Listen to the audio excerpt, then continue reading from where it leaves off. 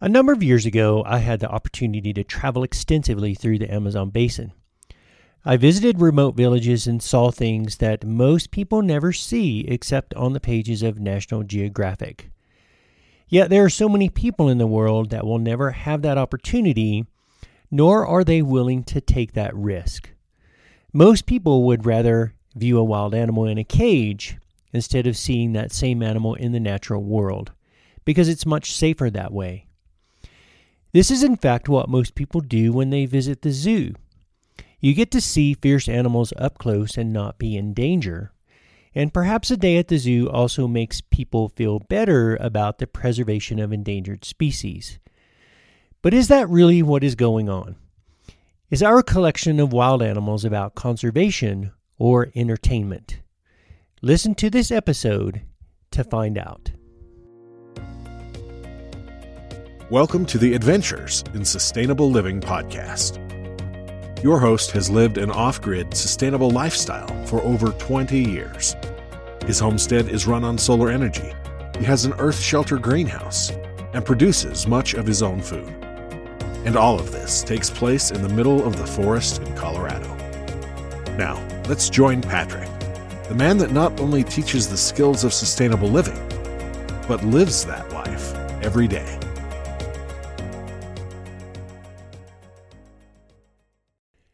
Welcome back, everyone, to the Adventures in Sustainable Living podcast.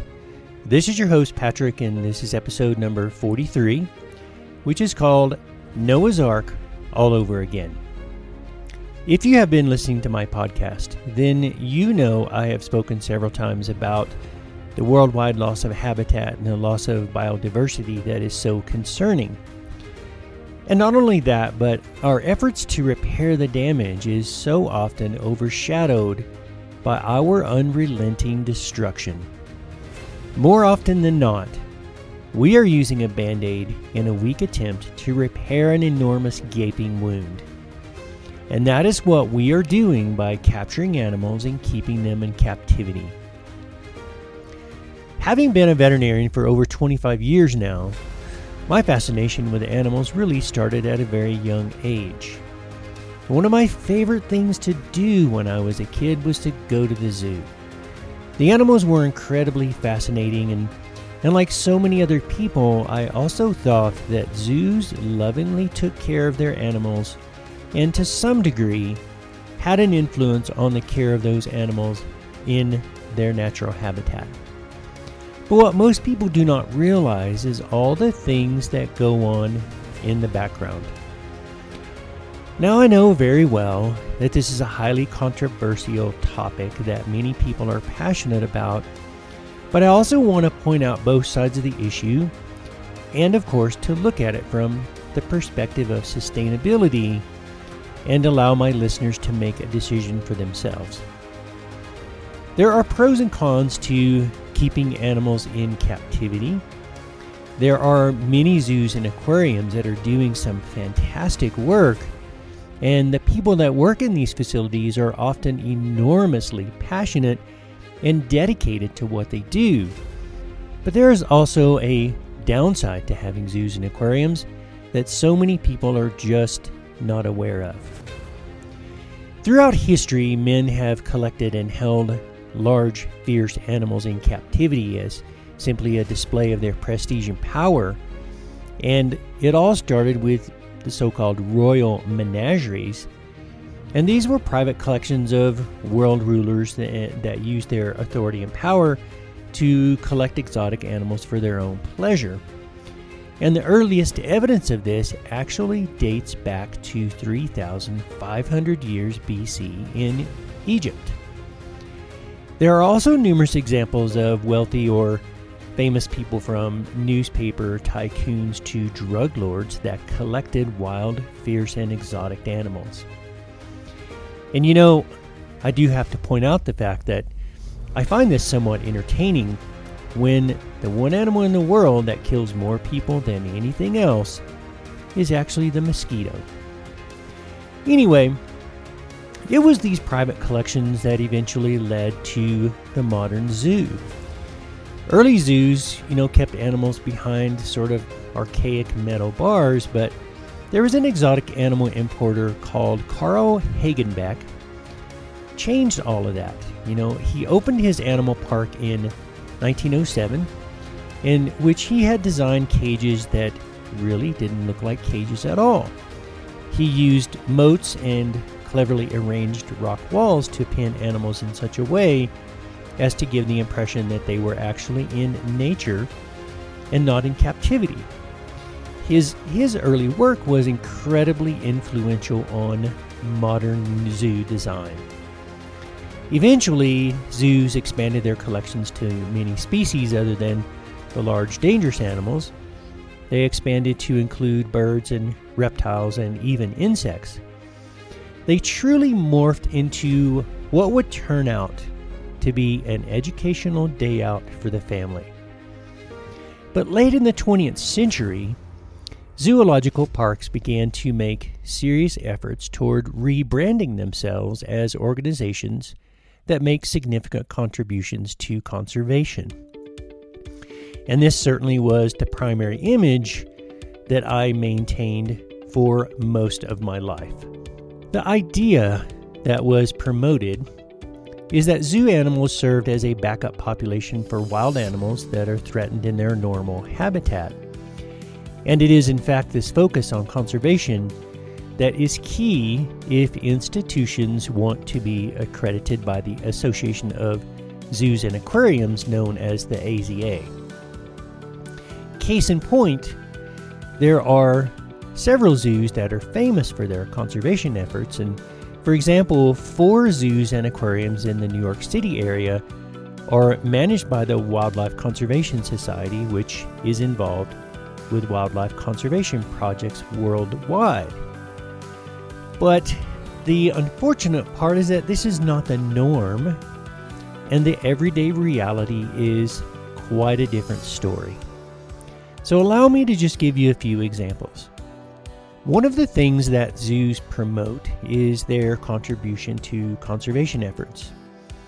The Association of Zoos and Aquariums, the AZA, reported spending an average of $231 million annually on conservation projects. However, zoos and aquariums produced an average of $16 billion added to the economy. So if you do the math, that works out to be about 1% of the funds generated actually goes toward conservation efforts.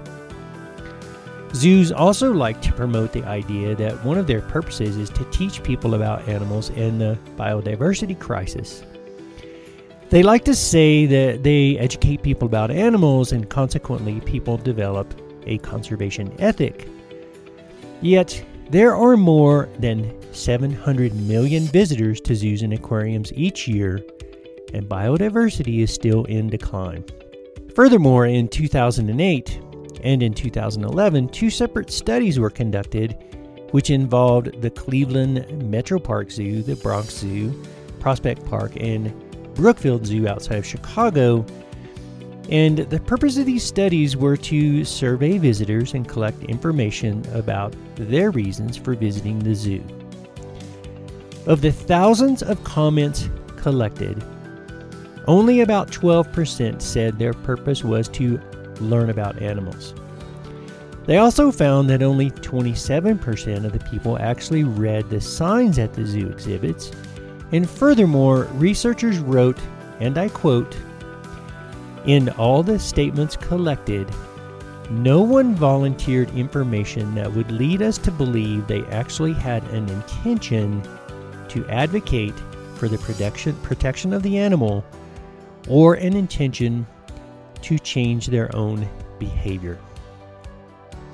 In other words, people do not go to zoos to learn about biodiversity crisis.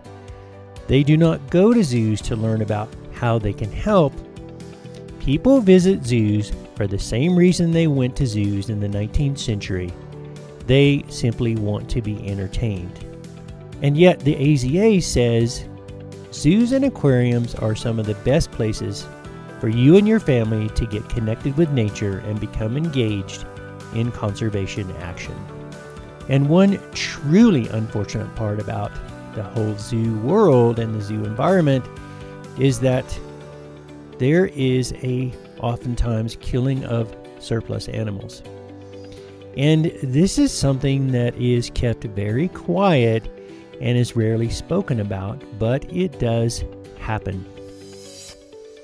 So to be more specific, according to the Species Survival Plan programs, a surplus animal is one that has made its genetic contribution to a managed population and is not essential for further scientific studies or to maintain social groups' stability or traditions.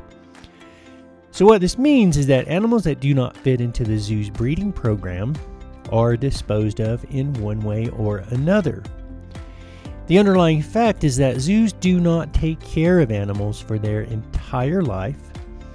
Surplus animals are sold, traded, and even euthanized. In 2014, the director of the European AZA stated that between 3,000 and 5,000 surplus animals were euthanized. So it is truly sad to say that zoos frequently promote the conservation of endangered species through their mission statements, when the reality is that animal welfare often takes a back seat when the monetary value of a particular animal is no longer worth the time and energy the zoo is investing in them. And all of this does not even begin to touch on the topic of private zoos and rescues and other animal collections and organizations that are not even accredited by the AZA. And as far as I could find, there are about 420 or so zoos and aquariums in the United States, and less than 10% of those are accredited, and many of these do not even meet the basic health standards for animal care. And for some people, visiting private zoos is the only way they will fulfill their lifelong dream of cuddling a tiger cub. And many facilities even offer high-priced photo opportunities with various species, and of course the big cats being the primary targets. Other places offer petting opportunities to the public, and what this means is that the animal has to be restrained in some way in order for anyone to get close enough to touch it in the first place. And this, of course, in my opinion, is completely unethical. And then there are the questionable breeding practices. The object, of course, is to produce some sort of novelty that will attract the crowds, while they are producing some sort of a genetic offspring that most likely would never occur in the natural world. And now you may think at this point that I am completely against any sort of zoo or aquarium, but the opposite is actually true. I did say that at the beginning of this episode I would present both sides of the issue, and there are in fact some very good examples of how endangered species have been saved from extinction due to the fantastic conservation work of zoos and other organizations. For example, the Arabian oryx, which is an antelope that was native to the Arabian Peninsula. And this animal actually went extinct in the wild in the 1970s, and reintroduction into the wild was made possible by using zoo populations. The California condor was no doubt saved from extinction thanks to the work of 5 different zoos. The black-footed ferret in the United States is another good example. And in fact, I worked with one of the researchers on this project who was a biologist and veterinarian at the Wyoming State Veterinary Lab. The golden lion tamarin, which is native to Brazil, was on the brink of extinction due to logging, mining, and poaching. And today, about 1/3 of the wild population of these species actually came from populations or animals that were raised in captivity. The Bellinger river turtle. This unique species is found along the Bellinger River in Australia, and in 2015, almost 90% of these species was wiped out due to disease. And an emergency response from the Taronga Zoo, Sydney, rescued 16 healthy turtles and began a captive breeding program. The Regent honeyeater. This interesting Australian species relies on nectar of a particular species of eucalyptus tree, and due to deforestation, this species has lost an important food source. But thanks to active breeding programs in Australian zoos and tree planting initiatives, the future of this species looks much more secure. So, applause to the Australians again. The Panamanian golden frog. Now, this frog is actually incredibly poisonous, but due to a fungal disease, it was almost wiped out. It was thought to be extinct in 2007. However, a population was successfully located and taken into captivity, and due to the collaborative effort of several zoos, this species was saved from extinction. And also, according to the AZA website, there are 241 accredited facilities in 13 countries. They have about 800,000 animals representing some 6,000 different species that are in their care, with 1,000 of them being from the list of endangered or threatened species. And furthermore, their site lists 217 reintroduction programs, with 50 of those reintroduction programs involving species that are either threatened or endangered. So, as I said, there is a tremendous amount of really good work going on, but I also want to take a minute to briefly summarize both sides of this story and to put things into perspective. So some of the advantages of zoos is that they can be very important from the perspective of research. They can be very important from the protection of threatened and endangered species, and I've given obvious examples above. Zoos also provide important economic contribution to their host communities. And the average person involved in zoo work is enormously devoted to the animals in their care, so the zookeepers are by far and away the good guys. And zoos can also raise awareness of environmental issues. So the bottom line is that there's a tremendous amount of good work being performed by a lot of truly dedicated and passionate people. The disadvantages of having zoos. Animals are, of course, deprived of their natural environments, and they often have limited space, and the largest percentage of animals in zoos actually spend their entire life in captivity, and they are never returned to the wild. Most zoos, unfortunately, exist only to maximize their profit, and 90% of these facilities are not accredited by the AZA, and enforcement of regulations is often difficult.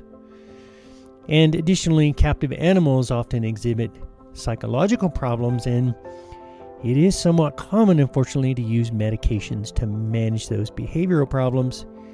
And opponents to zoos, of course, say that these facilities are cruel at best. So all this being said, let's just step back and take a look at the big picture. There is no doubt there is a lot of fantastic work being done.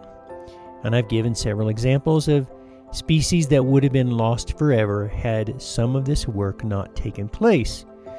But in the big picture, experts say that we are losing species at a rate of 1,000 to 10,000 times faster than the natural background extinction rate. And at a minimum, at least 10,000 species go extinct every year. Only about 1% of the economic gain that's produced by zoos and aquariums actually goes toward conservation efforts. The AZA put a figure on it of $231 million. So to put that into perspective, if 190,000 people in the United States donated their yearly Starbucks expenditures, that is all it would take to fund this amount of yearly conservation expenses. So such a statistic makes me question what zoos are for if they are not dedicated to saving the animals. What is their purpose if they focus billions of dollars on business and entertainment and only millions on conservation?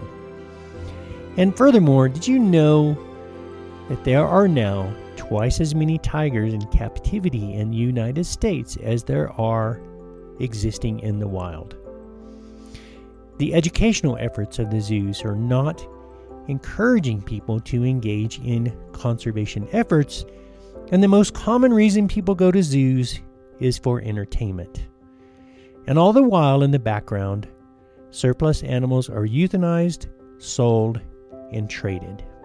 And one other thing that the common person is clearly not aware of is the specter of zoonotic diseases due to our interaction with exotic animals. Humans have always been plagued by epidemics, primarily caused by infectious diseases that originated in animals, and particularly in wildlife. And according to the Center for Disease Control website, 6 out of 10 of every known infectious diseases can be spread from animals, and 3 out of 4 new or emerging diseases in people actually come from animals. These so-called disease spillover events have even intensified in recent decades, largely driven by human population growth, attempts to alleviate poverty, which has introduced intensified farming, and of course the unsustainable exploitation of natural resources. Even certain cultural dietary habits and traditional medicine that drives the trade of wild animals contributes to infectious disease emergence.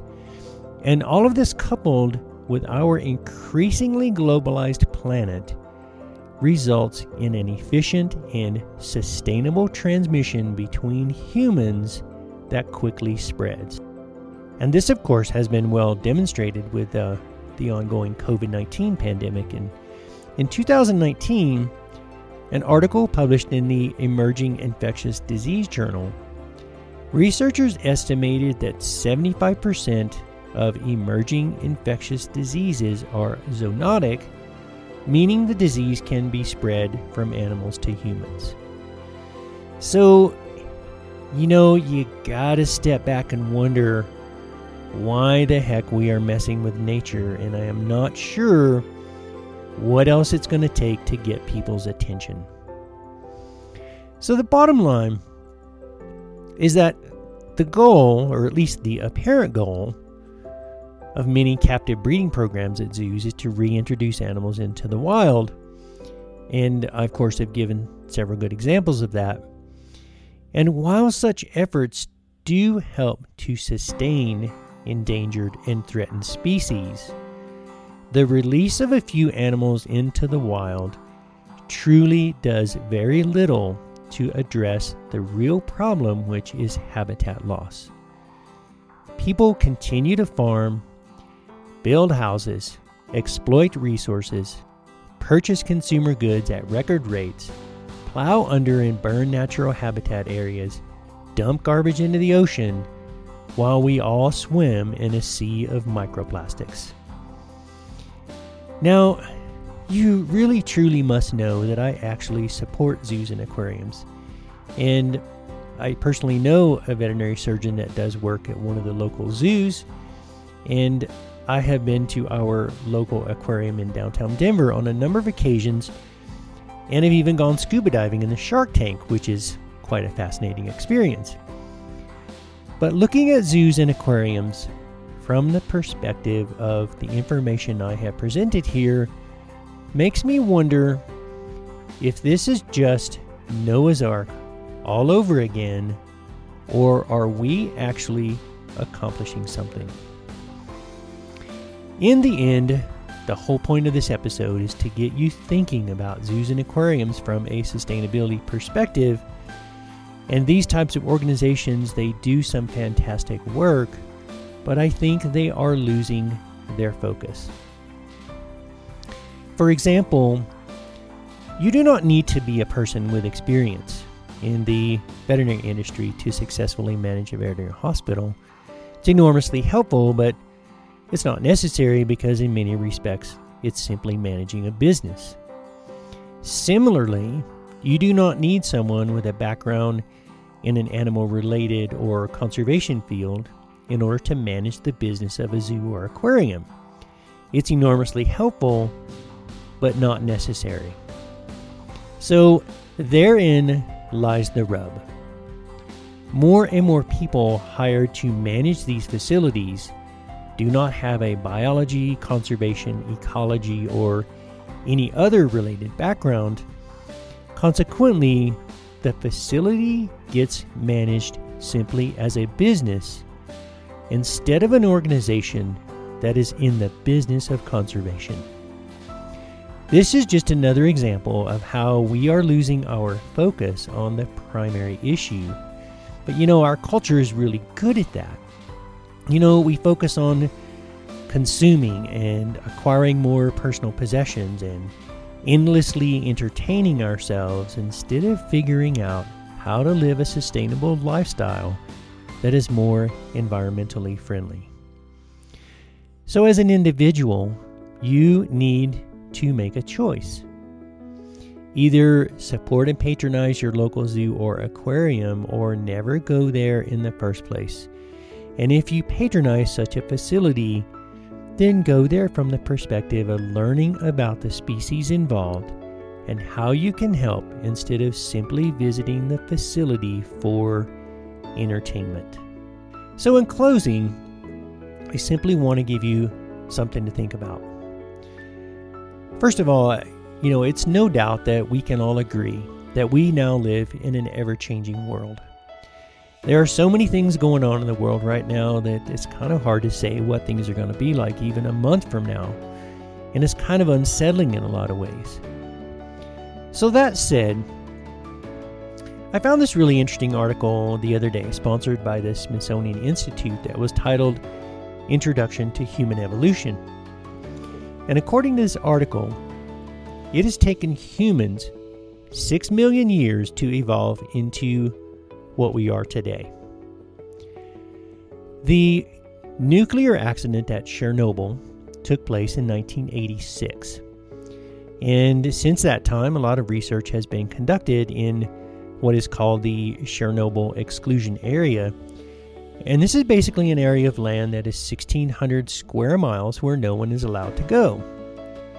So in less than 30 years, some of the local animals have mutated and adapted to the high levels of radiation and continue to thrive. Now, they cannot be hunted or harvested and used as a food source, of course, because they're highly radioactive. So human evolution took 6 million years. Animal evolution and adaptation takes less than 30 years. If we do not do a complete turnaround and make efforts to slow down and or reverse the rapid changes we are now seeing in our world, who do you think will evolve fast enough to survive? The animals or the humans? This is your host, Patrick, signing off until next week. Always remember to live sustainably, because this is how we build a better future.